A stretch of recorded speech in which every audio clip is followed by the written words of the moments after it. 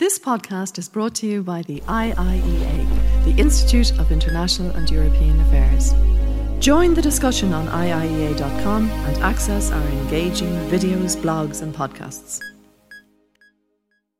Good afternoon, ladies and gentlemen. On behalf of the Institute of International and European Affairs, we're delighted that you were able to join us for today's lecture by Peter Maurer, who's the President of the International Committee of the Red Cross.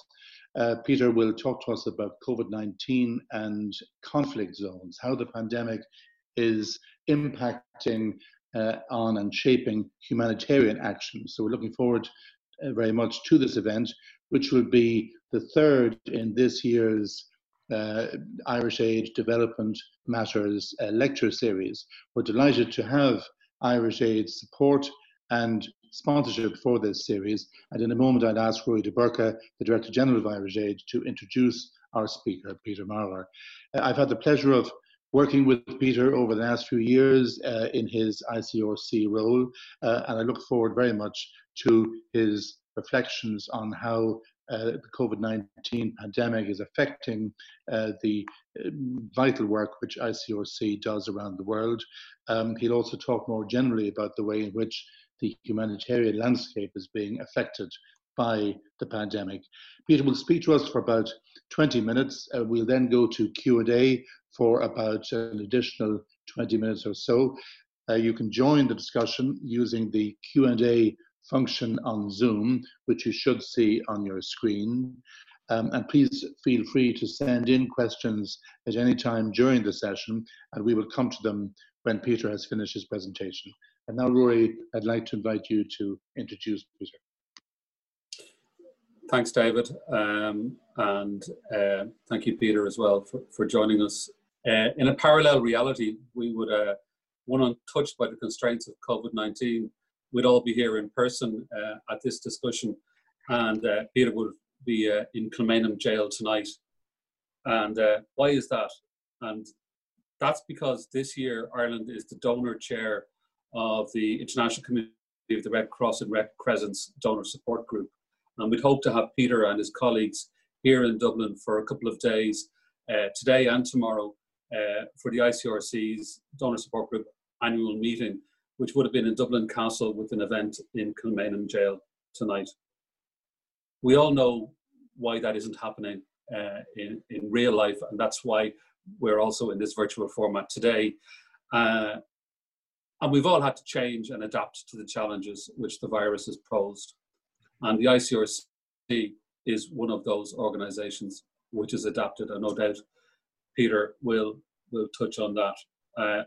Peter and I have both been participating in that annual general meeting that I told you about, that I just mentioned. We both virtually stepped out and stepped in again in a type of virtual Lanigan's Ball, and to be here today, and we both step back in again later on. And I know, and I don't want to preempt what Peter's going to say, but it's fair to say that the ICRC is responding bravely because of the conditions where its teams work, and creatively to what is not just a health crisis, but it's also an economic and social crisis that's exacerbating humanitarian needs and fragility around the world. The ICRC is working hard to encourage ceasefires and reduce violence, which unchecked will only increase that humanitarian need. Humanitarian need which before the crisis, the UN estimated would touch 180 million people this year, and that is only getting worse. Peter will no doubt set out a number of principles which the ICRC is taking to that approach, and which Ireland supports. You know, principles around local support for local needs, you know, being holistic, you know, and also identify, I'd hope, some of the opportunities which the pandemic response enables. And as Irish Aid, as Ireland, you know, we're very proud to partner with the ICRC in this humanitarian response. And that humanitarian work is not all, of course, that the ICRC does. You know, as guardian of the Geneva Conventions, it is the custodian of international humanitarian law. And as many of those joining this call today will know, you know, Ireland works closely with the ICRC, you know, on such signature foreign policy issues such as disarmament, which come under that rubric. Also, last year, you know, the Irish Red Cross celebrated its centenary, and as part of the Federation of Red Cross and Red Crescent Societies, is part of that same Red Cross family that the ICRC is, is a sense the parent of, and through the Red Cross, there's been some really interesting work underway in terms, here, for example, in Irish prisons, to make sure that Irish prisoners remain safe from COVID during this particular special time. And that echoes the work that the ICRC is doing worldwide in detention. ICRC has an office in Belfast and continues to work quietly there, one of the many actors on the peace process stage, and it's making a really important contribution in ensuring that our island remains safe. So there are many things that the ICRC does which go well beyond COVID-19 and well beyond humanitarian assistance. And it's why it's really important that Peter is with us virtually today. He's been president of the ICRC since 2012. Under his presidency, the organization has grown to around 19,000 people. And while a growing organization is often a sign of success, I think we have to take that in some senses as a sign of our collective failure, because it shows how much humanitarian need has grown around the world, not because of Peter's stewardship, but during the period of his stewardship. And I think we all have to reflect on our contribution to trying to reduce both that need and the causes of that need. Need on that scale, of course, requires great diplomatic ability, and this is something which Peter has in spades. His background is as a Swiss diplomat, including as Switzerland's ambassador to the United Nations and as a Secretary of State for Foreign Affairs. That's enough for me. Peter is a great speaker. I think you'll enjoy listening to him. Friends, Peter Maurer is the president of the ICRC. Thank you. Thanks, Rory. Peter, over to you. David and Rory and everybody listening in and watching in, thanks a lot for having me. It's a great opportunity to use the pretext of the Irish presidency of the Donor Support Group of ICRC to talk to a broader public and have an opportunity to interact with the Institute. So thanks a lot for having me. Maybe those who follow closer humanitarian affairs may have seen over the last couple of months how from the UN Coordinator for Humanitarian Affairs, as well as from the Red Cross and Red Crescent movement, you have seen continuous and increasing appeals for financial contributions coming forward. Just as recently as last week, the Red Cross and Red Crescent movement as a whole, the 190 national societies, the Federation of the Red Cross and Red Crescent, as well as the ICRC, have put forward an appeal of more than 3 billion Swiss francs. 1.2 billion is for ICRC's programs, first and foremost in response to COVID-19. That's a lot of money. And just to impress on you, when we ask for so much money, it's also because over the last 3 months, as pandemic spread around the world and as an increasing number of states have been affected, we also responded quickly. And we saw that some of our traditional work that we have foreseen to do anyway could be prioritized and accelerated and reformed and recast into being relevant and useful in the prevention and response to pandemics. So it's not that we are coming with outrageous financial demands to donors suddenly because of COVID-19, but rather we reprogram some of what we would have done in the past in order to be relevant to COVID-19. What is that? These activities include the support of health facilities, in particular in conflict regions. ICRC alone has contacts and relations with hundreds of primary healthcare centers, hospitals, and clinics in more than 50 contexts around the world, which are suffering from violence and conflict. And we tried our best to equip as many as we can with protective and preventive material. So we have accelerated and increased this type of work. We have also brought water and sanitation services into refugee camps, into vulnerable communities, into detention facilities. We have, together with our colleagues from the movement, educated and trained volunteers in order to be able to respond to some of the challenges in communities. So there is a lot going on here, and I'm sure you most know most of it. And therefore, I decided to use the opportunity of this presentation here at the Institute for International and European Affairs, maybe in a structured way to highlight 10 points, not necessarily as a narrative over COVID and COVID's humanitarian impact, but 10 highlights on what we have to consider when we discuss COVID-19 in the context of humanitarian affairs. Let me just start with the first point, which strikes me how much COVID-19 comes on top of series of other challenges which were a preoccupation of ICRC for many decades. We have been engaged in similar and same contexts in Africa, in the Middle East, in Ukraine, in Afghanistan, in Myanmar, in the Philippines, in Venezuela, but 40% of our activities in Africa, 32% in the Middle East. That's where our focus was already on conflict, violence, poverty, climate change, and its impact on the lives and livelihoods of people. It's their humanitarian impact.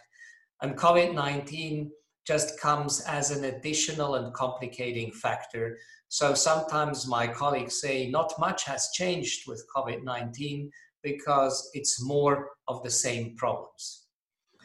But at the same time, we have also seen, and that would be my second point, that we have seen new drivers coming to humanitarian challenges. And the new drivers include the new dimension of a problem. We have dealt with pandemics before, but we have never dealt with a global pandemic which affects almost each and every country. And we have dealt with, certainly with economic and social issues as a consequence of war, violence, conflict, and other big challenges. But I think we have never seen a situation where a pandemic leads to so much secondary economic and social impact, in particular on the most vulnerable context. It goes as far as when I speak to my colleagues on the ground, what I see is that their main concern is not the health issue which COVID-19 brings to their country.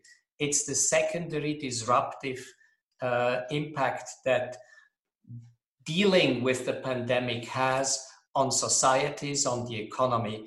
The lockdown leads to the crumbling of the economy, in particular the informal sector, and this creates new situations. And the third issue on new drivers and newness with regard to COVID-19 is that it's probably the first time at a global level we see such a complex intersection of humanitarian concern and public health concerns. It's not that as humanitarians we would underestimate the importance of separations, lockdowns, isolations, testings. That's legitimate concerns and policies to fight the pandemic. But it has economic, social, and humanitarian impacts, which are bigger than what we have seen from other pandemics with which we're dealing in the past. My third element I wanted to bring into our afternoon's discussion is that while I hear a lot, global problems lead global solution, and this may be true for certain aspects. A second truth is also relevant, and the second truth which we are mainly confronted is this, that global problems need local responses, because COVID-19 strikes countries and contexts in a very different way, depending on the state of resilience, the power dynamic, the economic advancement of societies, the robustness of the health systems. The impact of COVID is very local, and therefore the response has to be tailor-made, local, and contextual. My fourth point I wanted to make is that when I look on how to frame our response, it seems to me important to remind ourselves of some lessons learned from the past. Again, we have dealt with pandemics, but I also think we have seen some of the pitfalls of dealing in a too narrow and unilateral and sort of tunneled way with pandemics. Pandemics are not just health issues which in an isolated way hit a society. Pandemics are important, and when we deal with pandemics, it's important to keep the health sector in perspective and to keep the social systems in perspective.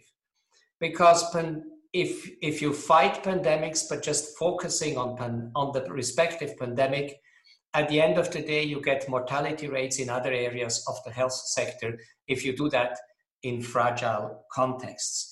So it's important to learn a lesson here.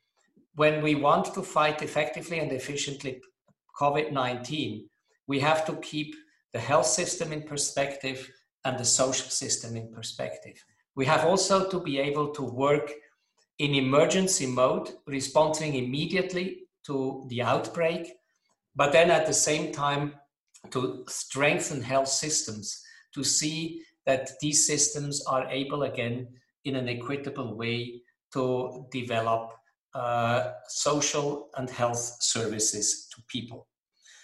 My fifth point I wanted to bring into the discussion is that when I look at what my colleagues tell me about the big challenges in some of the most fragile contexts, again, it's not necessarily health, but it is also some of the associated political and societal forces which are a big challenge to ICRC's response. It's the stigma of health workers because they deal with pandemics. It's the exclusion of those who are suspected to be affected by the pandemics. It's the injustices in treating some of the patients in an uneven way that create tensions in society. So I wanted to make a point here that dealing with the pandemic brings a lot of societal forces and challenges which have to be factored into a response and which go far beyond a pure health or health system response. My sixth point is that responding to the pandemic comes with some specific challenges. And to the specific challenges, I would count the dimensions of scaling our operations. When you have a pandemic coming and hitting a country, you are immediately dealing with bigger scale than just the local impact of fighting, warfare, violence, and some other challenges to society. So we have a dimension problem. We also have a know-how and data problem. At the present moment, as you easily see, we don't know the don't knows in the societies. Data are insecure. The development and growth paths and dynamics of the pandemic is unsure, and therefore finding a response to something you don't easily grasp its dimension, depth, is extremely challenging. And then I would also say that COVID-19 has been heavily politicized in many contexts, and therefore leading a professional response in a highly politicized environment is something which have challenged us quite a lot. Do you base your reaction on data or on fake news? We have to navigate fake news and to base it on data, but how do you do it in societies full of rumors, full of stigma, full of dynamics which you have difficulties to control. My seventh point is that whether we talk about how an organization responds to COVID, or whether we internally, how we move, or whether we talk about having an impact on society, I think we have rarely seen virtualization and localization as such powerful accelerators of the humanitarian response as we have seen it over the last couple of weeks. As organizations, humanitarian organizations within and outside the movement, we have all shifted to virtual modes of operation, but also to dramatically more local operation. Because once you are living under lockdown, you have just to trust your local operators that the logistics that you may put in place virtually are ending at the end with those who need it most. And so I think we have seen with the pandemic a massive transformation of the humanitarian sector, of each and every institution in the humanitarian sector, and the way to deliver humanitarian assistance and protection services. I think the pandemic and the dimension I was alluding and have also sharpened our sense that nobody can do it alone. And COVID-19 will inevitably lead to very new forms of partnership to deliver. We can't deliver the vaccines alone.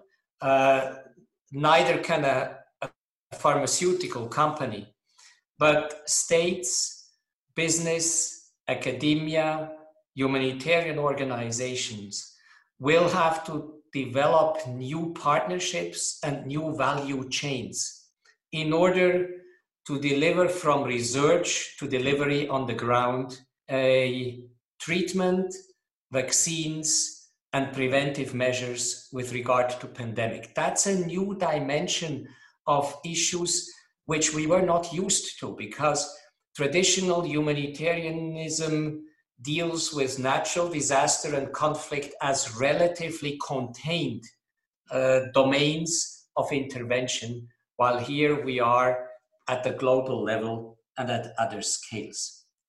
My eighth point will be that during the last couple of months, we have focused on some of our traditional actors, people, and contexts in order to deliver humanitarian services. We have stayed with our mandate.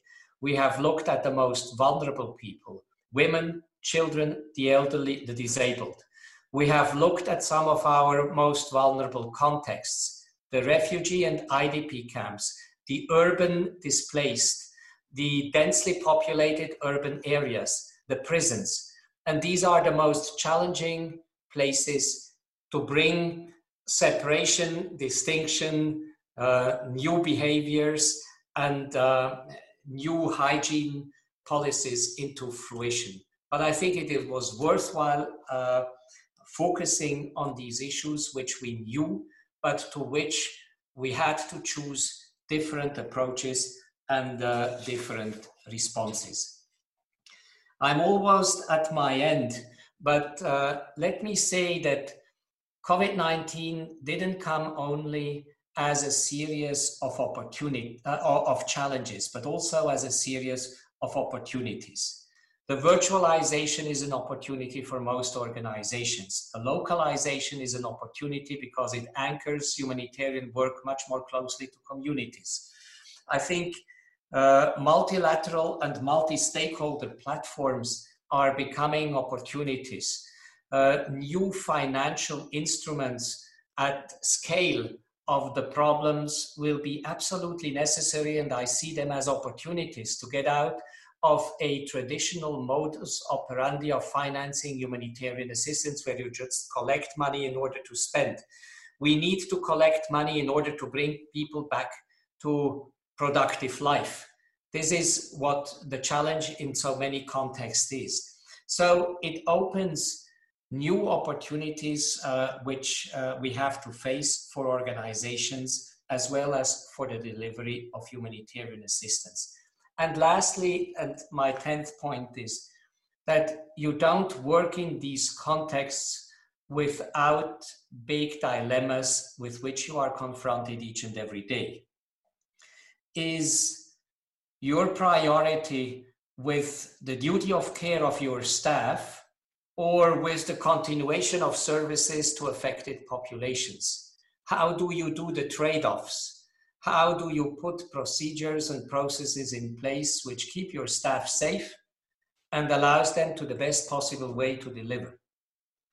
We have also seen big dilemmas with regard, I alluded to it, with regard to political feasibility and practical and professional responses. Practical and professional responses inform you in one way on what you should do and what the priorities is. For a humanitarian actor, it's needs-based humanitarianism which informs priority. But politicians in a highly visible context, in a highly disruptive context, also take positions which may be different from what practical professionalism tells you. And so negotiating a humanitarian space in a highly politicized arrangement, finding this neutral impartial humanitarianism, a license to operate from governments under COVID-19 pressure is something which is a big challenge and which puts the organization each and every day under new dilemmas. And then thirdly, you are constantly navigating between the physical of your traditional responses and the virtuality of a possible new response. And finding the balance between physical and virtual in today's humanitarian world becomes a really big challenge for the future. We won't go back to before March 2020 in terms of the modalities of delivering humanitarian assistance. We will need all those virtual tools which have allowed us to do frontline negotiations, to engage with countries, to engage with belligerents, to have meetings with prison directors, to train online prison staff in order to see how we can improve their activities within prisons. We won't go back to do that manually, but we cannot go to completely digital. There is no humanitarianism without proximity to people. And what is this new balance that the world will have to find? What are the new arrangements that policymakers around the globe will have to find for humanitarianism to be effective, impactful, and also to deliver on its traditional promise of being neutral, impartial, and independent, and contributing to find a way out of the problems and not to perpetuate the problems. These are issues which more dramatically are put in front of ourselves and which I'm happy to discuss further with you. So with these few remarks, I wanted to create an introduction into a discussion which I normally find much more important and interesting than my own words. And so I look forward, David, to listen to questions and try to respond. Thank you very much, Peter. That was a rich and I must say very thought-provoking set of 10 points. I mean, it throws up many questions. For me, among the takeaways are your emphasis on the importance of localization, and we'll come back to all of these.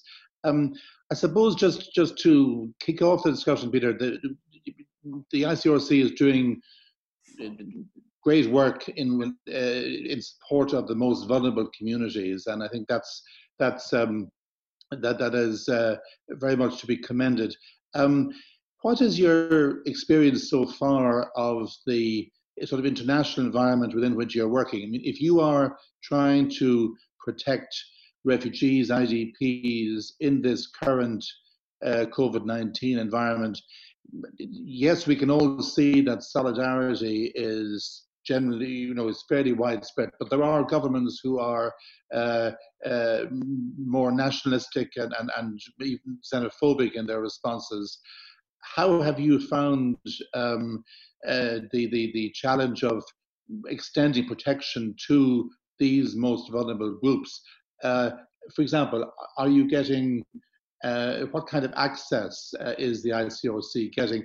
I mean, while allowing for lockdown, there's not very much you can do, but how are you in practice able to provide or try to provide protection for the most vulnerable groups? And are there some governments who are making life more difficult for the ICRC? Let me start off with that to begin with.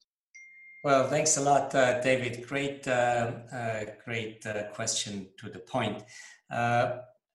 I think the honest response is there is no generalization possible, but I can try to dissect a little bit the question into different aspects. I think we have seen a surprising amount of governments open-minded to engage with us and to use the challenge of COVID-19 and also the public consensus that this is a problem to many societies as a vector to increase, to facilitate, to allow access, to at least find viable formulas for us to maintain our operational activities.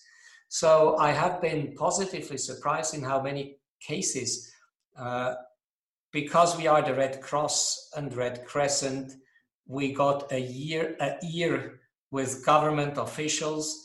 We got certain exemption possibilities. We have agreed and negotiated special arrangements on how exactly to deliver. We have assured governance and taken measures of special protection and precaution for our staff in order not to infect communities when we operate close to them. So the good news is a lot of governments jumped on the opportunity of COVID-19 as a positive driver for change.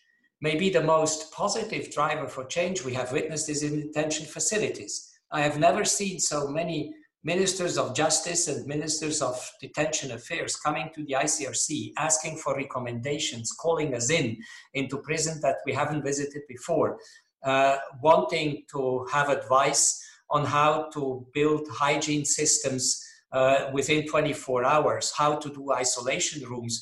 We have built telephone lines because the visiting right of family members has to be curtailed in certain contexts because of the lockdown, and ICRC put possibilities of families to contact their people within prisons into place. So we have advanced in a way I was never dreaming that we would be able to advance in positive results. We have seen governments releasing offenders of minor crimes because of the overcrowding of prison facilities. So there's a lot of positive things which we have capitalized on and which governments have allowed us to do.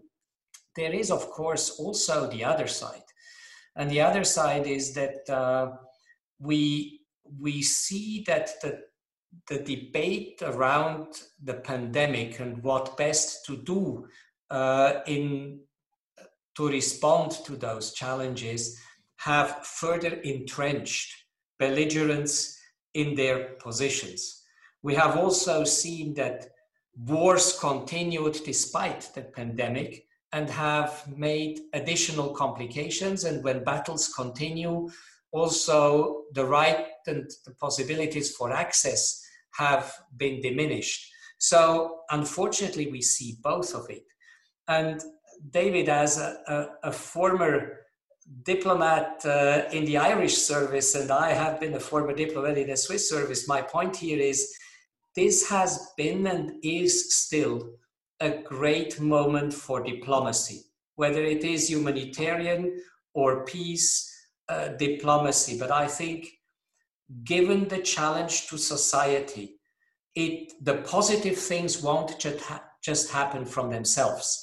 I think we have to make it happen. We have to encourage these developments, these positive developments. We have to use COVID-19 as, I would almost say, as a pretext for good diplomacy, enlarging access, enlarging a humanitarian space.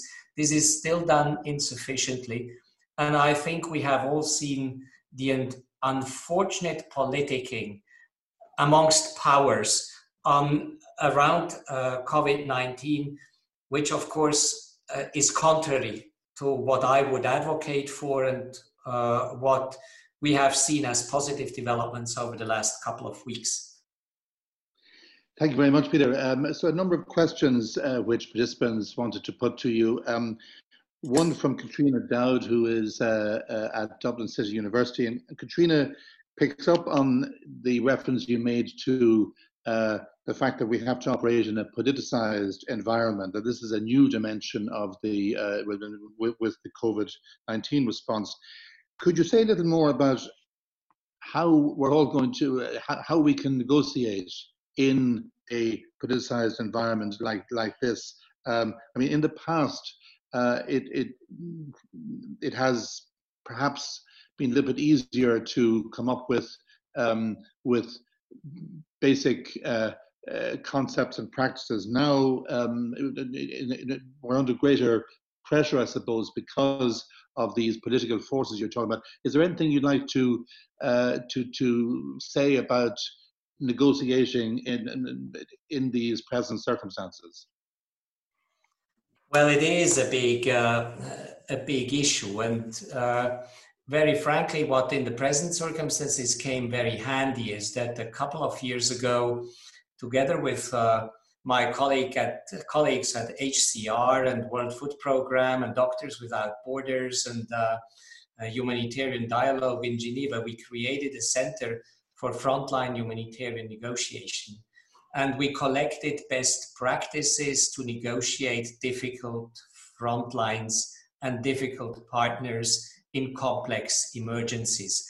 And as we have experienced some of the best practices, some of the approaches, some of the methodologies before pandemic, it came very handy that we had this body of experience amongst organizations on methodologies. By and large, Katrina, by and large, when politicization is the art to link things in order to prevent movement on one issue before you could do another issue, humanitarian negotiations and frontline has to be the art of delinking and of making a case of putting the victims at the center and assisting and protecting the victims at the center.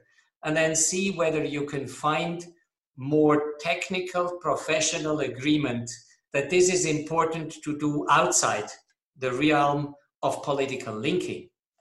I think what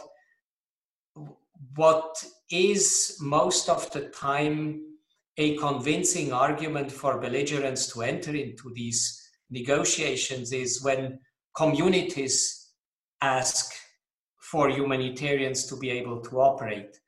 When we are in dramatic situations where also religious and community leaders express themselves. I think that's the moment where we have to be able to act, to come in, to make proposals, concrete proposals. And so I would say that negotiating indeed is complex, too many actors, too complex environment, difficult context in which we operate, but dissecting an amalgam of linkages into separable problems, time and sequence, start with small, build up, scale, and deliver, having the support of communities, having the support of leaders is of critical importance. Just to give you an example, we brought together in the Sahel over the last couple of months religious scholars, Islamic religious scholars, to work on a fatwa on COVID-19, because we thought it is important that they help us open this humanitarian space, that we needed support in our negotiation, and you need to rely on those who have an influence, those who have authorities, those who have powers, the communities, in order to bring a counterbalance to the equations of over-dominant politicization of humanitarian affairs. Yeah, no, it's very interesting, Peter.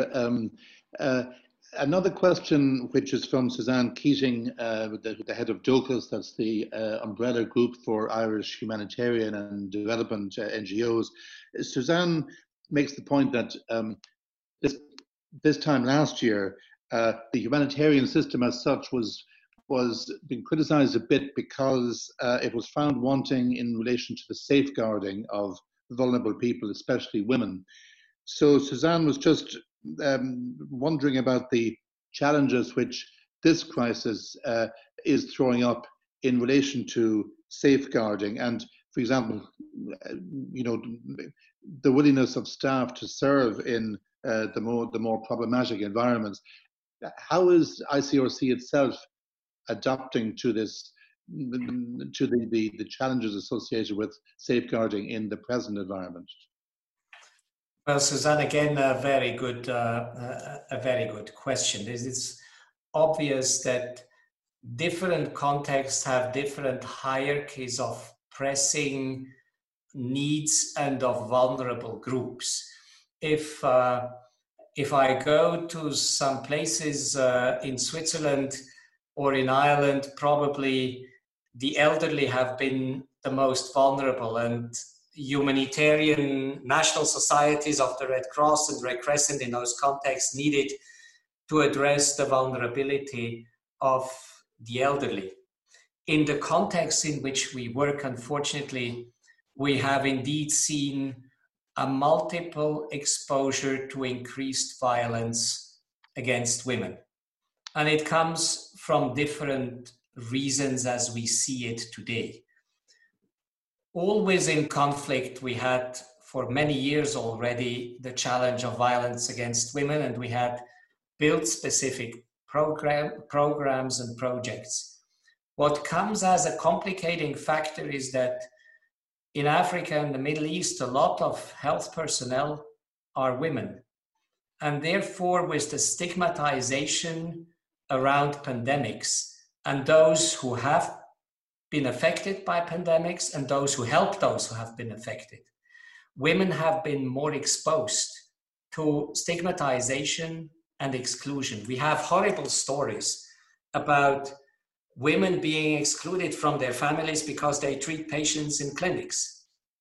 And I think it comes with the dominant role that women have in some societies with regard to the health sector. They are health workers, and therefore we were particularly concerned. A second issue has really been domestic violence, and an increasing continuum which has established itself in many societies from conflict related to domestic and from domestic to conflict related. With lockdowns and suppressions and limitations of spaces, we have seen in many contexts violence and domestic violence increasing, inter-community violence also increasing, clan violence increasing, and this has led to specific vulnerabilities of women and children in particular. And there is no alternative than, I think, revive and re-energize the two-prong approach that ICRC and the humanitarian community overall has taken over the last couple of years. You need to change the behavior of perpetrators. And changing the behaviors of perpetrators, you need to find an access point. That's what we try to do in our engagement with police forces, with armed forces, with the militaries, in order to train, instruct, sensitize them on the devastating humanitarian impact on vulnerable population, women in particular, and children, that their behavior can have. And tried to convince them and to bring them into rule-based policing and rule-based rule-based military operations.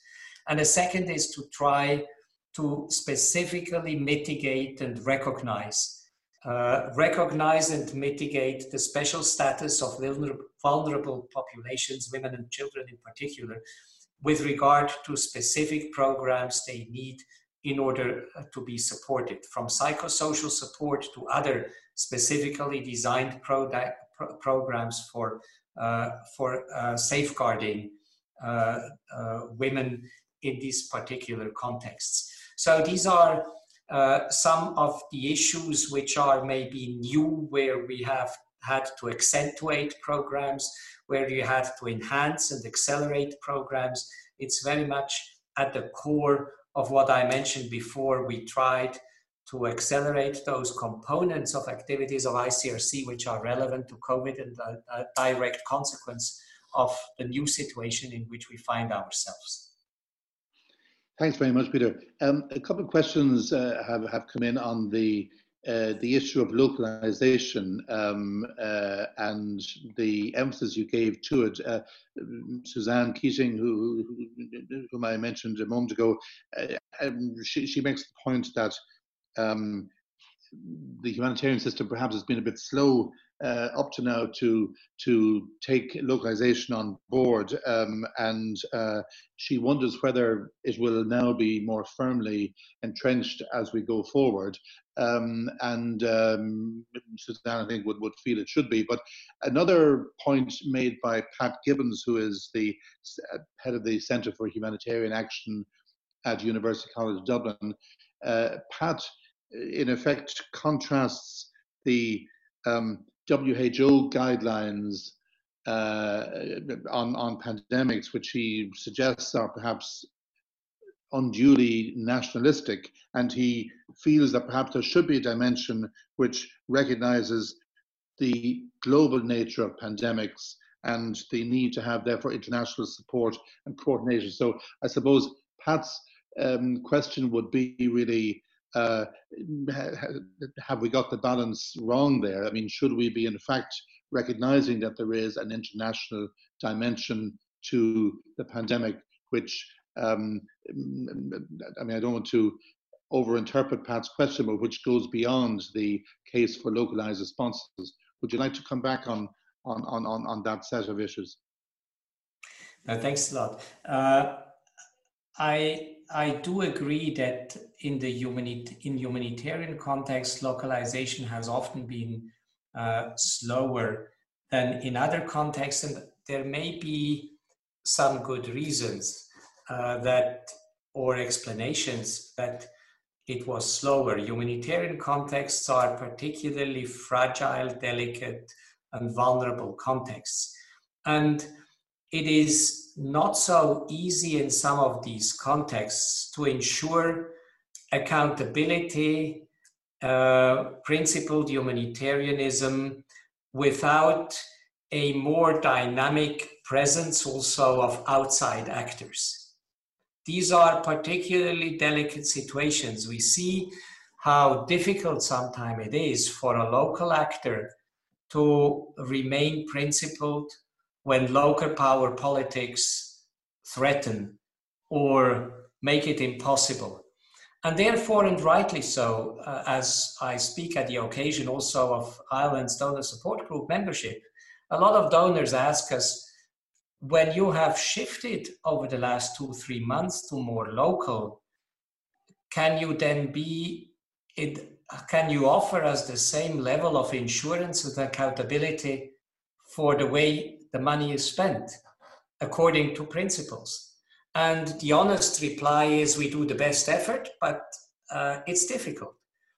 And I think we have to recognize that the shift has been absolutely necessary in order to be able to deliver. We wouldn't have been able to deliver with devolution of power, responsibilities, and possibilities for locals to operate.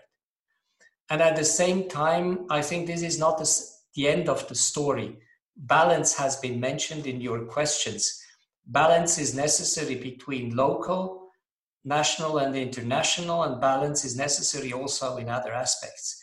And I think we will probably need to work through some of the hard issues in the months to come in order to establish accountability, reporting, and insurance lines, and also discuss openly with donors what is the risk we are taking if we localize, what is the risk if we don't localize, what is the risk attached to each and every modus operandi.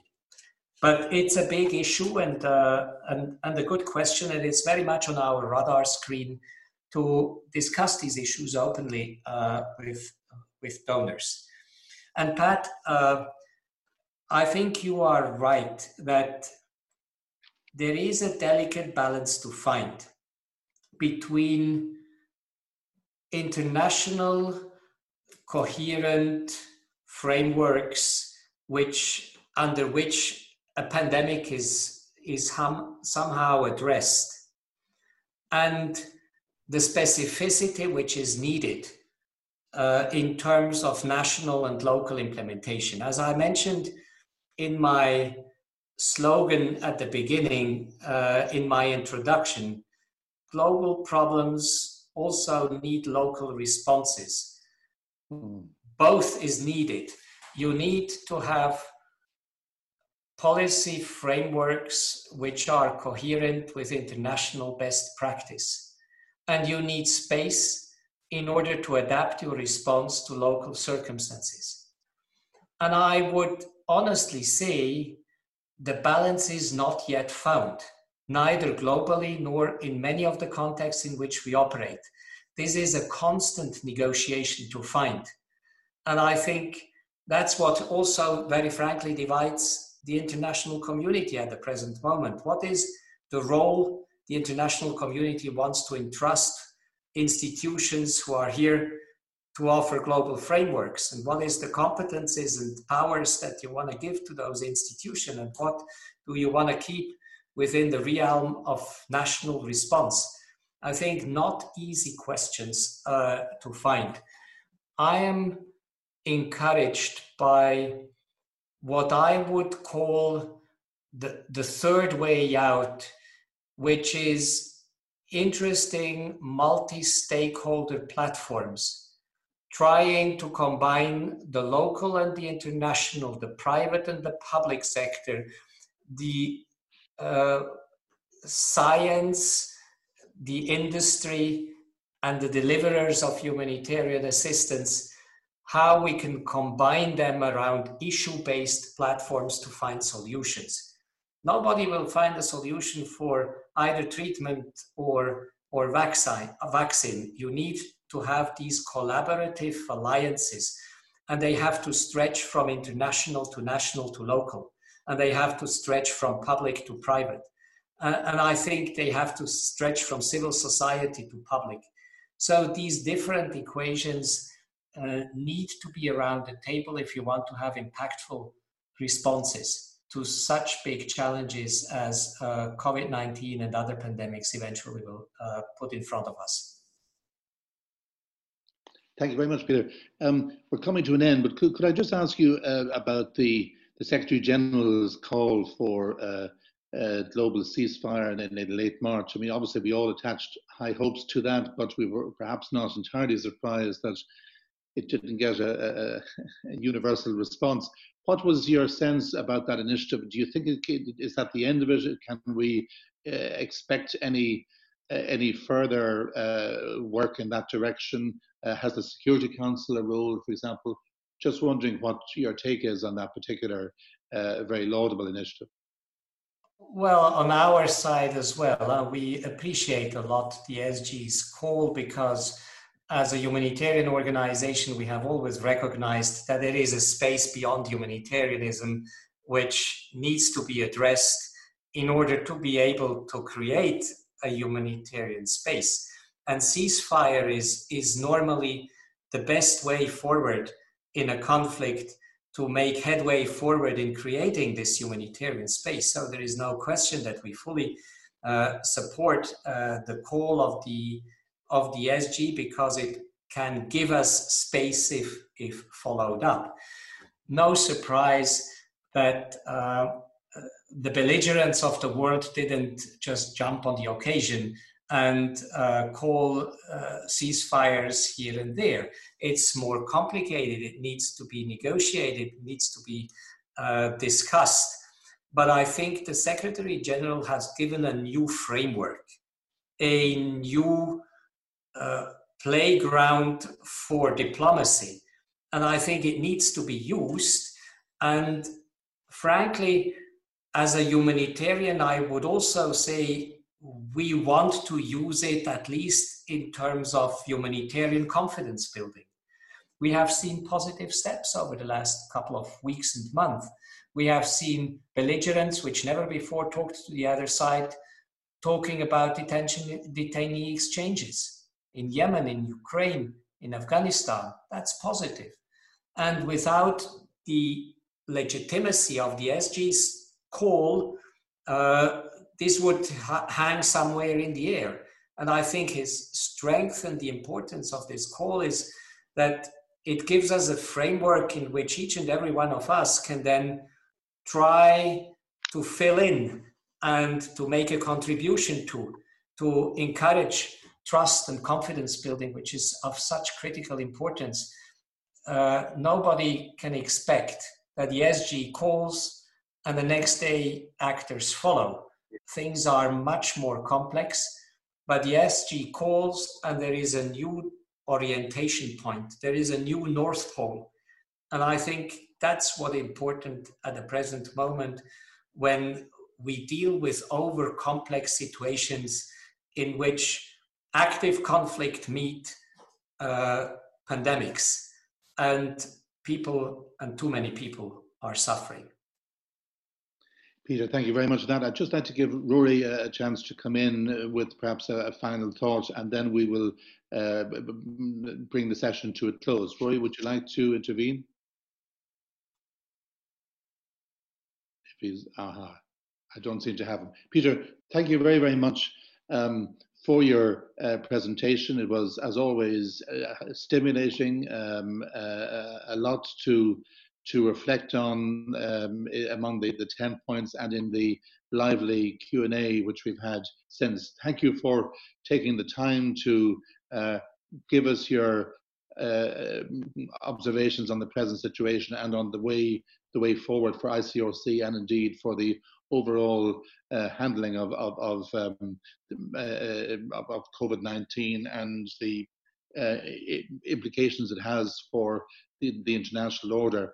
I enjoyed it very much. I can speak safely on behalf of all the participants, and thank you warmly for your remarks. We look forward to seeing you again at some point, both physically and virtually. Thank you very, very much on behalf of the IIEA. And Peter, just before I go, I'd just like to tell participants about two other events coming up in the near future. Our president, Michael D. Higgins, will be addressing the IIEA on, I think it is the 11th of, the 10th of June on COVID-19 and the future of multilateralism, and Phumzile Mlambo, from the Executive Director of UN Women, will be speaking on the 16th of June, and details will be provided in due course. Peter, once again, thank you very, very much for giving us your time and your thoughts today. Best of luck with everything ICRC is doing. You have our complete support in Ireland. Thank you. Thanks to you. Appreciate the opportunity to be with you. Thank you very much. This podcast is brought to you by the IIEA, the Institute of International and European Affairs. Join the discussion on IIEA.com and access our engaging videos, blogs and podcasts.